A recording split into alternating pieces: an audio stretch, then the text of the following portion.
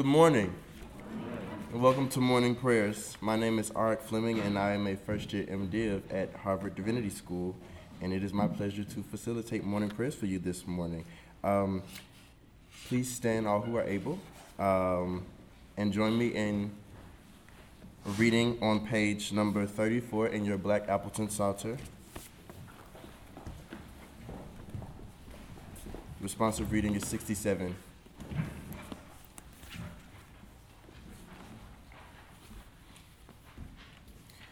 May God be gracious to us and bless us and make his face to shine upon us.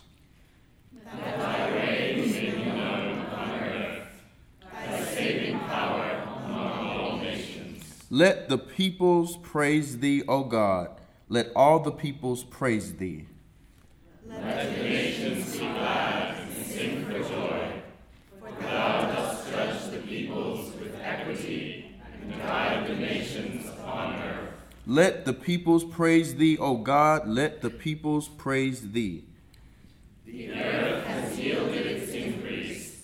God, our God, has blessed us. God has blessed us. Let all the ends of the earth fear him.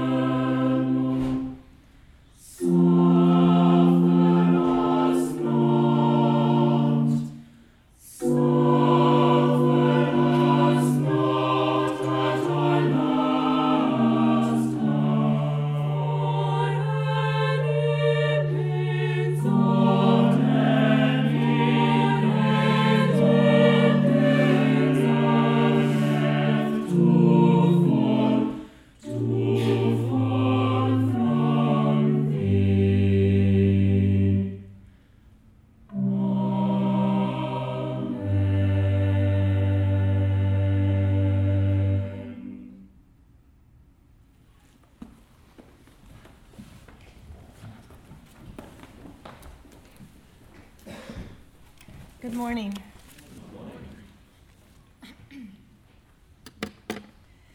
A reading from the Gospel according to Luke. Meanwhile, when the crowd gathered in thousands so that they trampled on one another, Jesus began to speak first to his disciples. Beware of the yeast of the Pharisees, that is, their hypocrisy. Nothing is covered up that will not be uncovered, and nothing secret that will not become known. Therefore, whatever you have said in the dark will be heard in the light, and what you have whispered behind closed doors will be proclaimed from the housetops.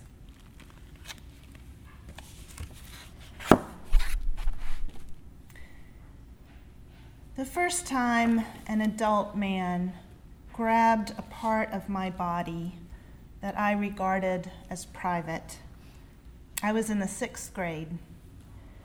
The man was the father of a friend of mine who had come to pick us up from school, and I had gotten to the car first. As we waited for his daughter to arrive, he grabbed a part of my body that no one had ever touched before. He grinned at me as if I were in on the joke, and then his daughter came out of the school and they drove me home.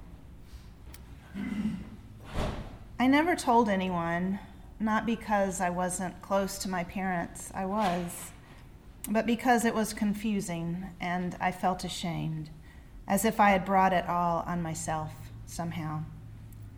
And gradually the memory of what had happened faded, leaving in its wake the constant low drone of danger that is part of the soundtrack of every woman's life. I don't remember thinking a lot about it. I don't think I wanted to think about it. But I do remember making sure that I was never alone with that man again. Every woman I know has stories like this. My mother does, my sister does, my daughter does. Most of these stories involve complete strangers, men on trains, on sidewalks, in libraries, on buses, the policeman writing the traffic ticket. In every case, the unwelcome crossing of the boundary of the body seems to come out of nowhere, as if whatever was holding the agreements of civilization in place had somehow suddenly slipped, and a hand had shot through from the other side. Last Friday, we all heard the things Donald Trump said about women. How he grabs them, how he kisses them, how they let him because he's a star. He attempted to play it down as locker room banter, but it is, of course, much more than that. Speech like Trump's shapes a culture in which sexual assault seems normal. It functions the way racist speech functions, the way ridicule of LGBT people functions, the way disparagement of immigrants functions. It creates an environment in which it is easier to harm or violate or kill the people who are being objectified and diminished. In the Gospel of Luke, Jesus says that what we have said in the dark will be heard in the light, and what we have whispered behind closed doors will be proclaimed from the housetops. Access Hollywood's Hot Mic and our 24-hour news cycle fulfilled that prophecy this week.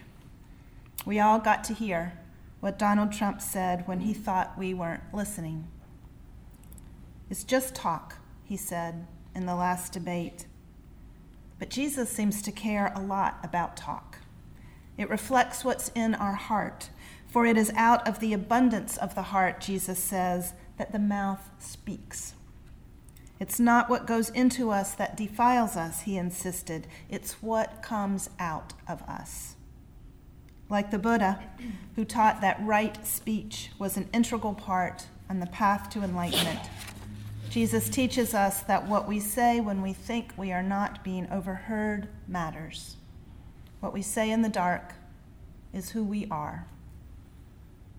I keep thinking, once this election is finally over, we can begin mending our broken country.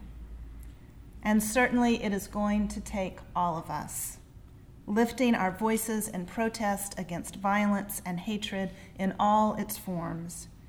It's going to take an uncompromising determination to reclaim the promise of our democracy and to commit ourselves wholeheartedly to providing the best possible education for everyone.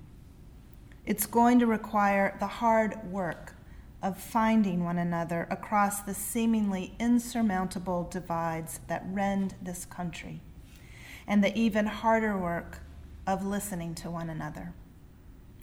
I read that when a crowd of supporters gathered outside of Trump Tower last Friday, a woman walked by and shouted at one such supporter that she should go back to her trailer.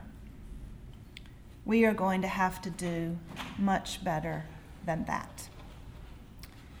We can't wait until the election is over to begin to mend this country. But how are we going to do it? This morning, maybe we can commit ourselves to doing something today. What can we do on this Friday in October that would be healing? What can we do as we move around in our ordinary lives. We know that the pinched, hateful language about women, about Muslims, about African Americans, about immigrants that we have heard from Donald Trump since this campaign began contributes to a culture of violence.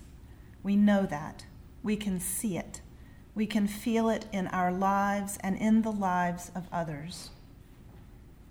But are we equally convinced that language that is spacious and creative and full of possibility, language that is compassionate and loving and honest, language that respects and cherishes what is other than ourselves, contributes to a culture marked by justice and peace? For today, at least, let's talk to each other as if we are convinced, even when we think we are not being overheard. Amen.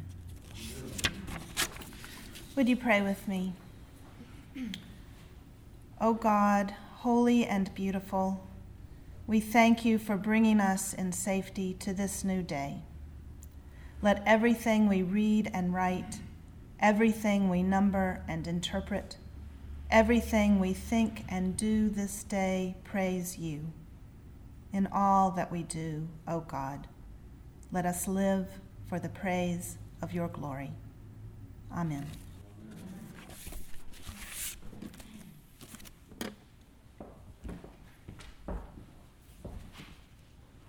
And now please join me in saying the Lord's Prayer. Our Father, who art in heaven, hallowed be thy name. Thy kingdom come, thy will be done, on earth as it is in heaven. Give us this day our daily bread, and forgive trespasses, as we forgive those who trespass against us. And lead us not into temptation, but deliver us from evil. For thine is the kingdom, the power, and the glory, forever and ever. Amen. And now please stand, all who are able, and join us in the singing of the hymn found on page 7, Go Forth for God.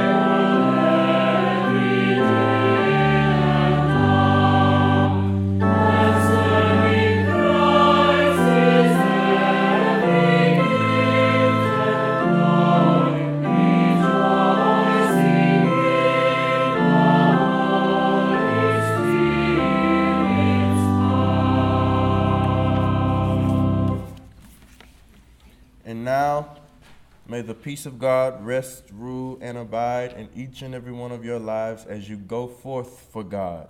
Until we meet again, in your coming and in your going, may you be blessed. Amen. Amen.